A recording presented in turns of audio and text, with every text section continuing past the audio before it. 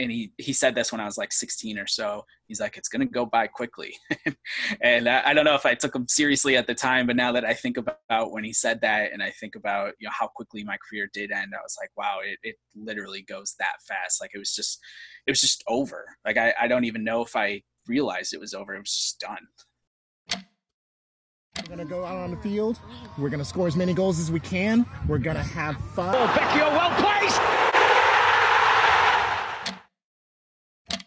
Come on, Jake. Come on, Jake. It has been my pleasure and my honor to represent you all. If you're the firstborn, and the firstborn son of a guy who once tried out for the Pittsburgh Pirates, there's a good chance you're going to get a ball put in your hands before you can even walk. I look at pictures when I was little, and even before I can remember, like there's Yankee shirts on me, and I'm holding a baseball, I'm shooting a basketball. Sports were going to be a part of Colin Cernelia's life. That was settled. But finding which sport he'd end up fully embracing and wanting to get serious about was a less straightforward matter.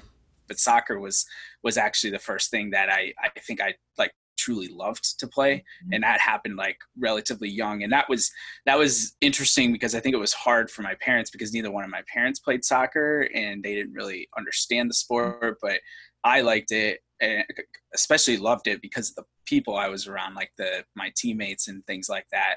I think I first fell in love with soccer before I later really fell in love with baseball, but it was just like really interesting.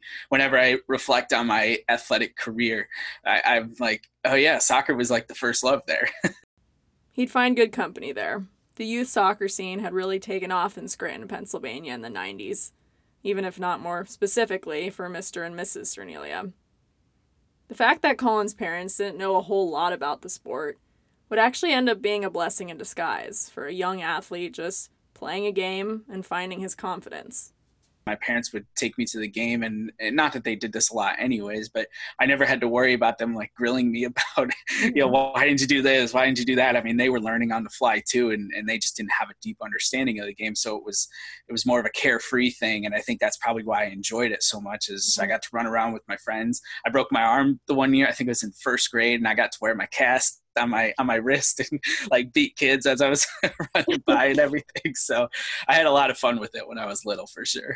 I relate to that. I mean, I feel like I used to think about some of the downsides maybe with my parents not knowing anything about soccer because, they maybe didn't know which clubs to put me in or things like that. But yeah, I definitely relate to the like after the game, they weren't grilling me sort of thing. I think it was not that long ago, my dad said to me, he's like, you never played a bad game in your career. Like, really, you never played.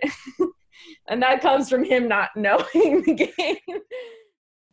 Just had to put that soundbite in there. It's definitely one of my favorite, most memorable, wholesome dad quotes. Colin stuck with soccer through his junior high days, playing the other sports too. But ultimately, when he was 15, it was baseball that wrangled him in. And why do you feel like you gravitated towards that of all the sports? What made it stick? Yeah, probably the common bond between my dad and I, and then it carried over to my younger brothers as well. And that was just something like the four of us, it could, really bond over and not just play all the time, whether it was organized or we're playing catch in the street at the house or we're hitting off the tee in the garage, something like that. I mean, baseball is a relatively easy sport to practice on your own. There's a lot of things you can do on your own. You don't need a basketball hoop. All you need is a tee, really, and then maybe a partner to play catch with and things like that. So it doesn't require a lot. And I think that was part of it. But then you could so many conversations to this day, even just talking not just about the Yankees but baseball in general, anything baseball, history, trivia, quizzing each other, trying to one up each other and everything. So I got just so interested in baseball more so than just me playing, which I think was a real motivator to continue playing. But just that was where my love of the sport really separated from basketball and soccer, for example, where I got a little burnt out by soccer. That was probably the sport I was actually best at, which is interesting to look back on now with all my student loans. And I'm like, well, maybe I should have done that differently, but yeah, you can only do things once. But I just didn't love the competitive nature of soccer for whatever reason. I don't know what it was. By the time I was in 8th grade, I can remember I was just over it. And those last few years were painful. I was good. It's not just me like patting myself on my back. I would play like every minute, every game. I would be cramping up, things like that. But I mean, when I was on the field, it was great. I think it was everything else that, whether it was the off-field noise or the training, like I never wanted to do any of the skills training or anything like that. When I was on the field, it was okay. So, I think the love of baseball, like outside of just me and like there being something bigger to it, is probably what helped separate the two sports. Cause those were my main sports. Basketball was fun and I enjoyed it, but I was never as good at basketball as I was at the other two. Something kind of interesting happened though, right when he committed solely to baseball as a high schooler. I was really good at baseball for a short period, about a 3-year period, before I kind of hit this wall and completely fell off the face of the earth. Now, was it because he specialized? We don't know. He won't make that claim, but it happened. There was a guy in front of him who's now in the Colorado Rockies organization, so he was tough to beat out. Nothing Colin could do about that. But also, as he looks back, he recognized he wasn't working as hard as he needed to be, or as hard as he once was before high school. The result was that Colin's desire to take baseball, as far as it could take him, was kind of put on ice for a bit. Just for a bit, though. Baseball wasn't going to go away without a fight. I got that itch after my senior year of high school ended, going into my freshman year, and I knew there was going to be a spring season at Penn State Scranton where I was going to school, a fall season. And so I just emailed the coach. I was like, hey, I have an itch to, maybe play. I'm totally cool with walking on, backing up, whatever it is. I want to be around the boys again and play baseball and have fun. And luckily he was open to it. And I went to, school a week or two early because they were already starting practice and everything, and ended up being on the team. And that freshman year was probably the most fun I think I ever had playing baseball. Part of it was because I ended up earning a starting position, so I was getting playing time for the first time in roughly 3 years. And the other part of it was just, I think, being away for the first time, making some really close friends on that team, traveling, you're learning so much about yourself when you're 18 years old. And I think that experience was just so good. And I mean, we were a decent team. We won a bunch of games. We weren't the best team. So, we won enough to stay happy in that sense too. So the college experience started really good. Ended really quickly, I would say, after that. So I wanted to go to the main campus at Penn State, and main campus is Division I. And so after my second year at school, I went to main campus, never played again after that. So I was 20 years old then. I'm 31 now.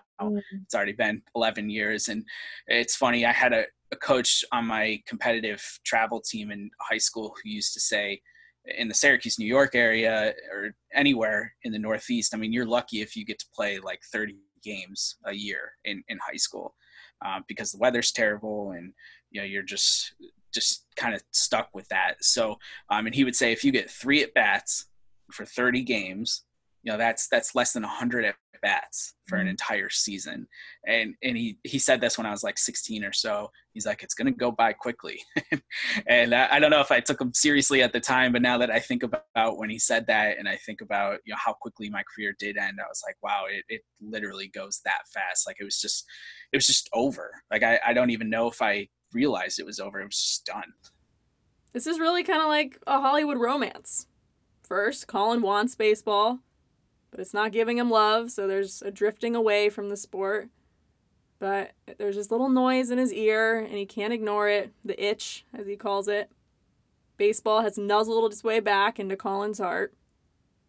And then, at maybe the most fun, exciting point the sport had been for him in years, baseball is over. Gone for real this time. When it happened in the moment, there was no like nostalgic feeling or, oh my God, this is the last time I'm ever going to play. I mean, you know this, being a competitive athlete. I don't even know if I was like totally over the lifelong dream of, maybe I'll be the Yankees shortstop one day. And even though I knew that was my last game, when I had my last game, that dream is still like alive in your head. So it's like the last thing you're holding on to, right? And so when it happened, I don't think that it wasn't sad. It wasn't even like, oh my God, what am I going to do with my life? I mean, I still had school. I still had work. I still had a lot of responsibilities and a lot of things that were keeping me occupied. So I think like when reality set in that I was never going to play a competitive baseball game again is when I was done with college, and then you're entering into the real world. And so my being done with college is obviously different than like the traditional 4-year person with everything. So it was like kind of a 2-year just floater, I guess. After that there was like these feelings, okay, I'm done, but I still have a lot going on. And then as soon as I got into the workforce, it was like, I can't replicate that feeling of not just the competitive juices, but like the camaraderie that you make with your teammates and things like that. And that's when it really started setting in that I probably wasn't ever going to experience something like that again. The processing of his loss of baseball was kind of delayed. The massive change that comes with graduating and moving to the 9-to-5 corporate grind, which really so much of that, if you think about it, is tearing your routine and social network up by the roots. That gave a dose of an uncomfortable reality for Colin.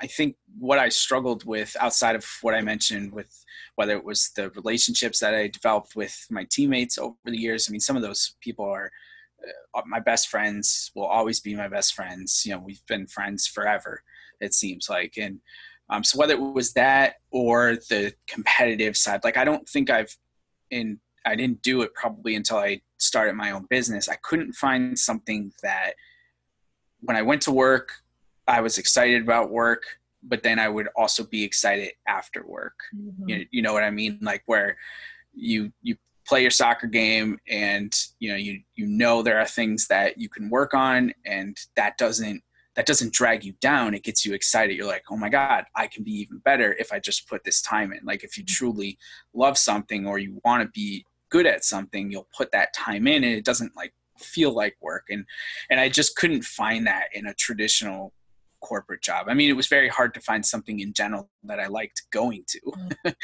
much less, thinking about it afterwards, or, building those relationships with my coworkers in the same way, and different things like that. So I think that was the biggest thing. That it didn't make me sad. It was frustrating. I think, you go how long, 15 plus years, with this mindset and this mentality, and then you're like a fish out of water. It just doesn't make sense to, I think, like people who are wired like I am, and maybe like you are, where there's just people out there that don't want those type of feelings. Like they do just want to do the 9-to-5 and clock out and never talk about it again, go to the bar, get really drunk, and things like that. So I just, not that I don't like to have fun and I don't like to have a social life, but I did miss that hitting off a tee in my parents' garage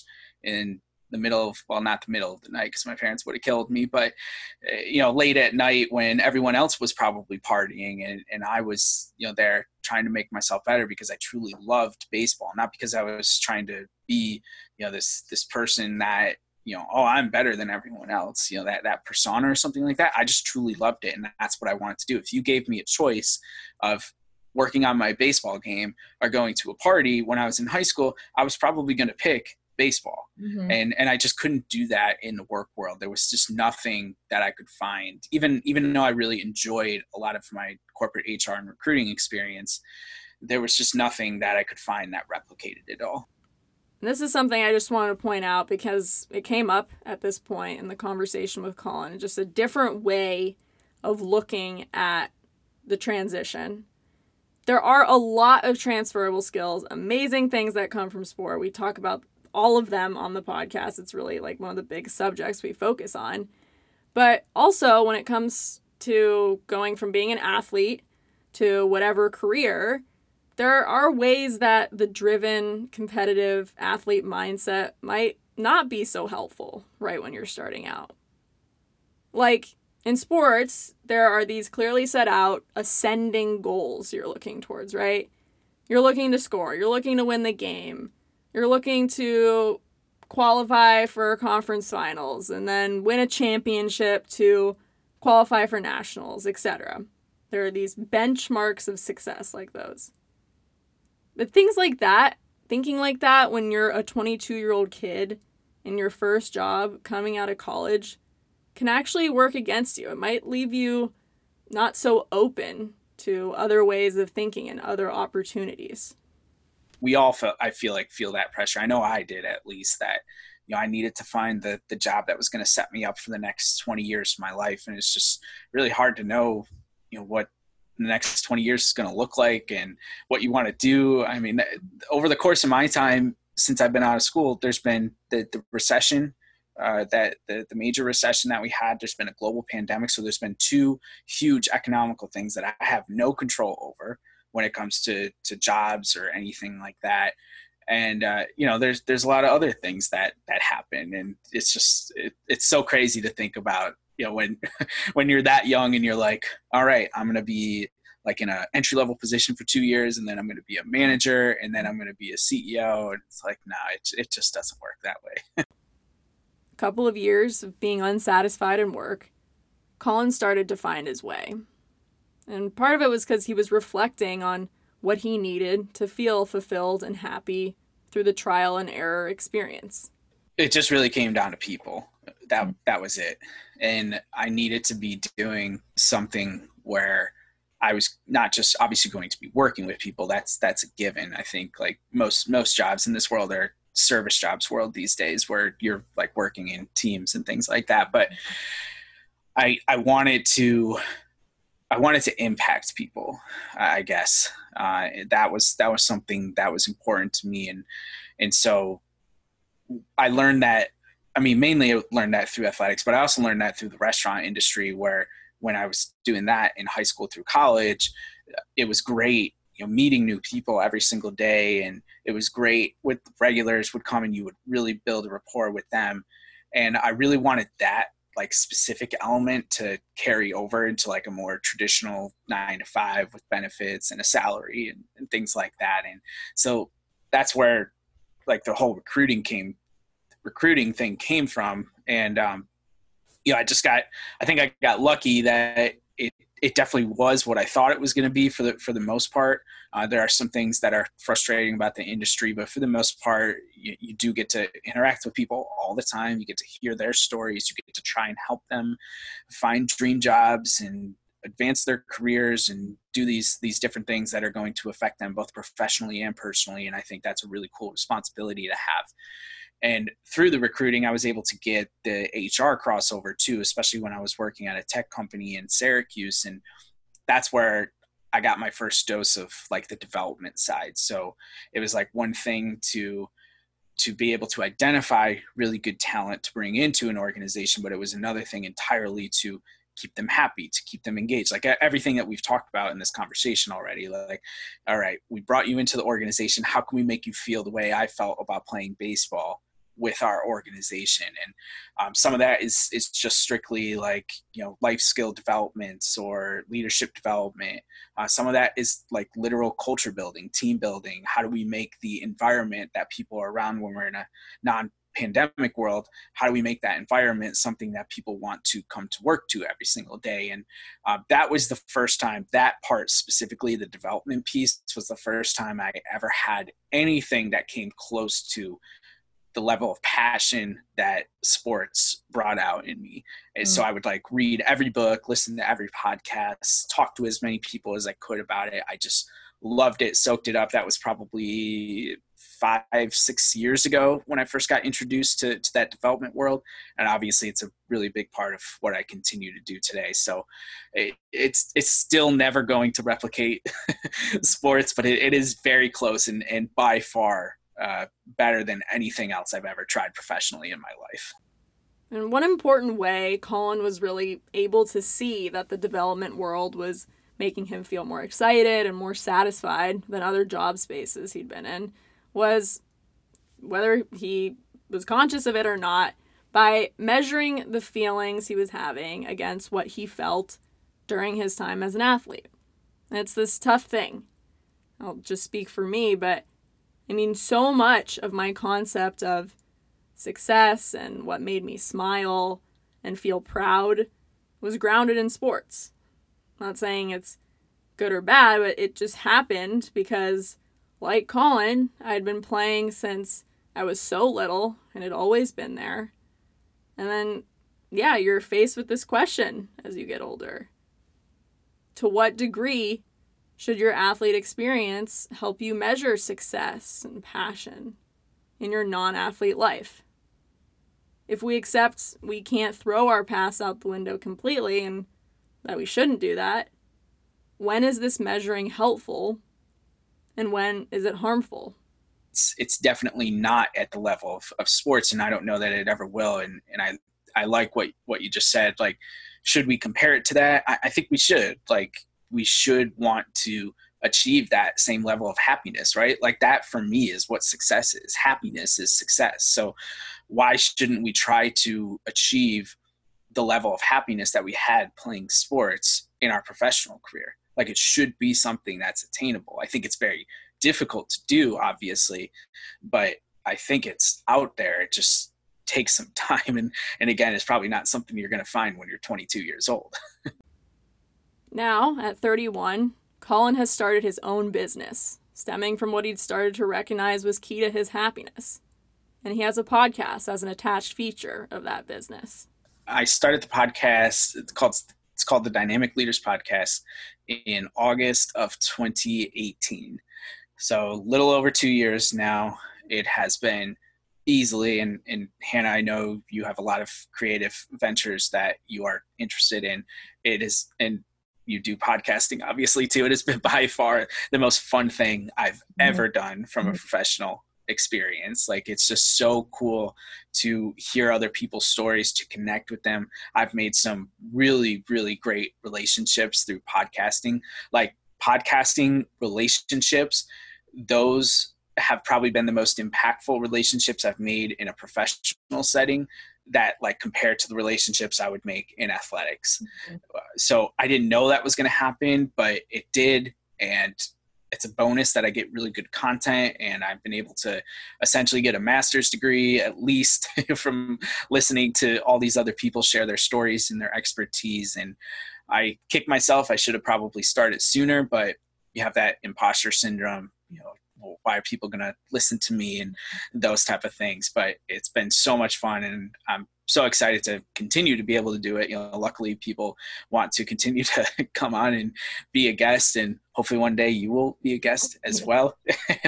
and it's just been so rewarding in that sense. So the podcast was a element, I guess you could say, of the Leadership Academy, so I founded the Talent 409 Leadership Academy in January of 2018.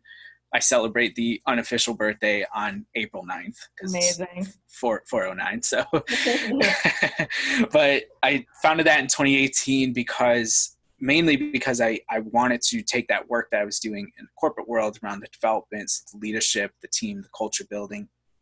I wanted to take that work and translate it to the sports industry. I'd come across people like John Gordon, for example, who is doing very similar type of work with, like, the Los Angeles Rams. He was doing work for, and things like that. And so I saw there was a market. I also have a really good friend who does this type of work that I played soccer with.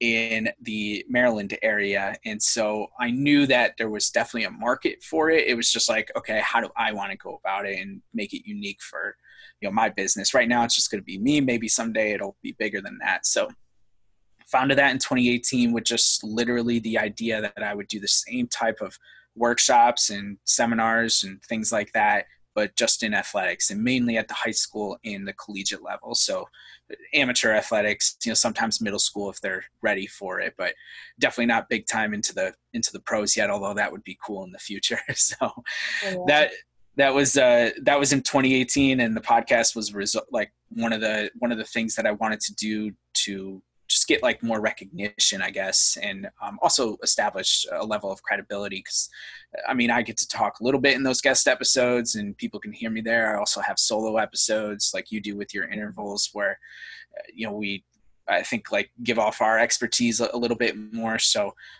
that's how the Leadership Academy started, and that's how the podcast started.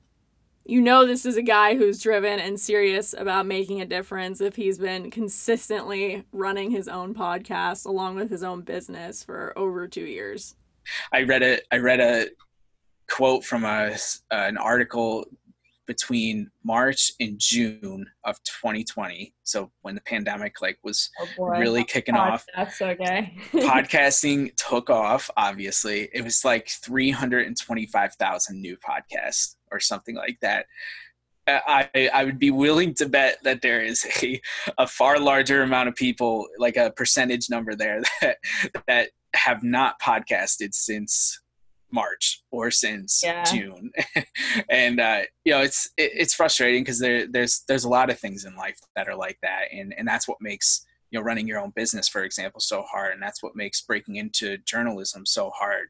And all these different careers where you have those people who are super hungry and have big aspirations, but they have to fight through all that noise. And it's like you said earlier, that's why patience is truly such a virtue to have, because if you can't be patient, then you're probably not going to last, because you'll get frustrated, you'll quit, you'll move on to something else. But like, if you truly want to do something, the patience has to be there. It'll help you adapt. It'll help you learn new skills and things like that. So, podcasting is just like one silly example. I'm not even like 100 I haven't even made $100 off of my podcast before, but it's so much fun. And I feel really good about sticking with it. And the fact that I have, week after week after week for 2 years, put out consistent content, I think says something to, the integrity of it all. It's amazing. It's especially with, like you said, there's so many things out of your control. You never know what's going to be added to your plate. And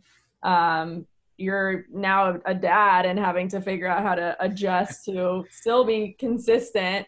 It's really, really difficult to do. And being in grad school now, besides some of the challenges I'm facing with figuring out how to balance that, but people have been asking, I feel like this conversation comes up in grad school a lot, where people ask what your dream job is. And I'm really realizing my dream job would be to just have a podcast network, just 5 podcasts about different things, D3 sports. I love D3 sports, retired athletes, whatever it may be. Podcasting is really just the best.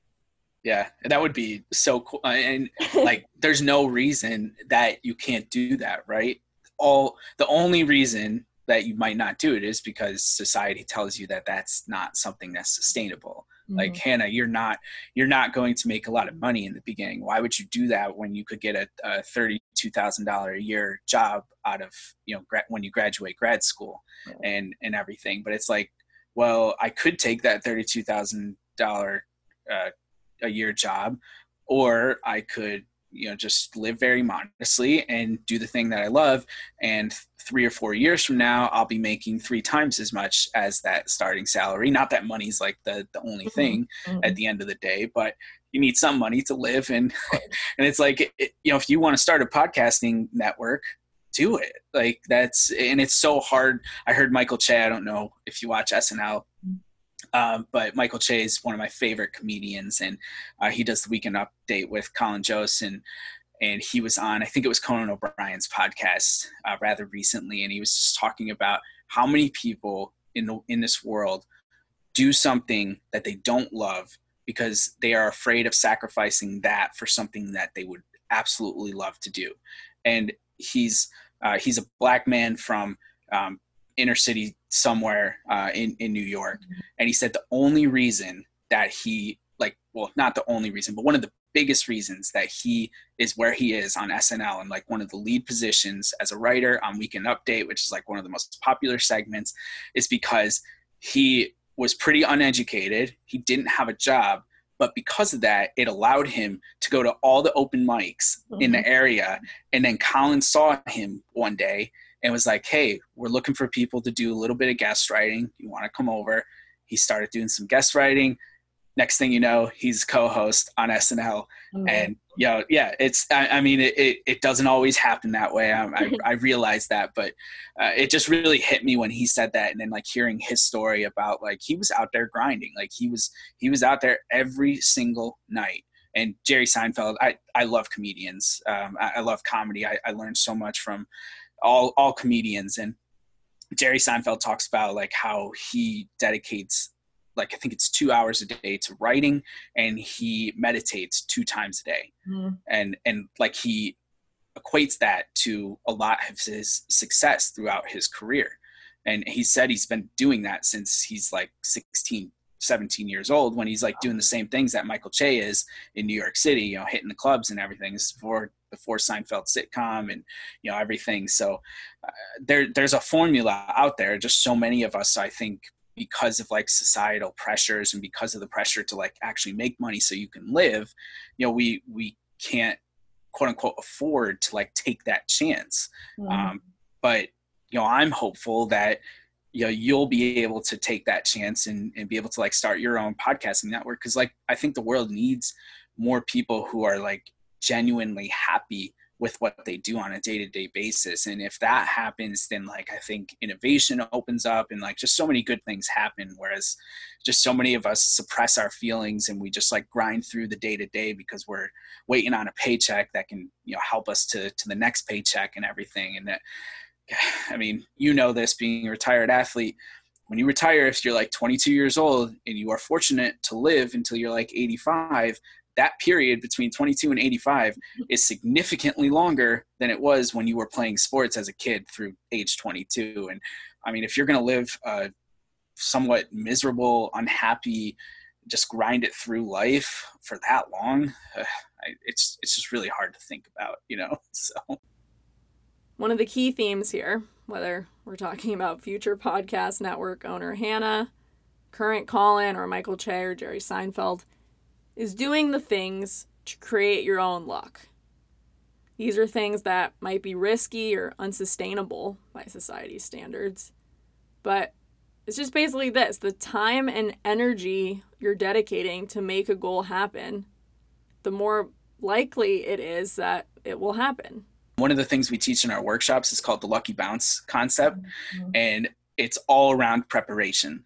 It's you get luckier the more prepared you are. I listen to it's called Just Women's Sports podcast. Yeah, with Kelly O'Hara, right? Yeah. And I love when she asked the question at the end of all the podcast, how much, like a percentage, how much do you think hard work versus luck has played into your success? And some of the people had struggled with answering the question, but there was one, I can't remember exactly who it was. I think it was April. She's like a snowboarder or a skier. Okay. I'll have to look it up.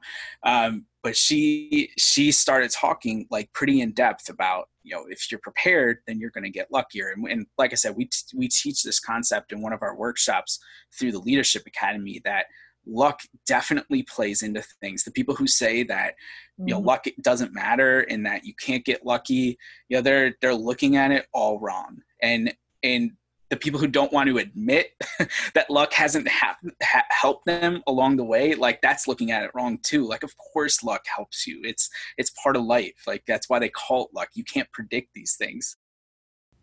Take these 2 moments.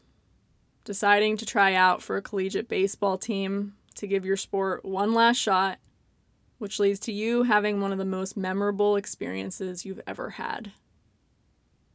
And deciding to go full-time with a leadership development business that you started from the ground up.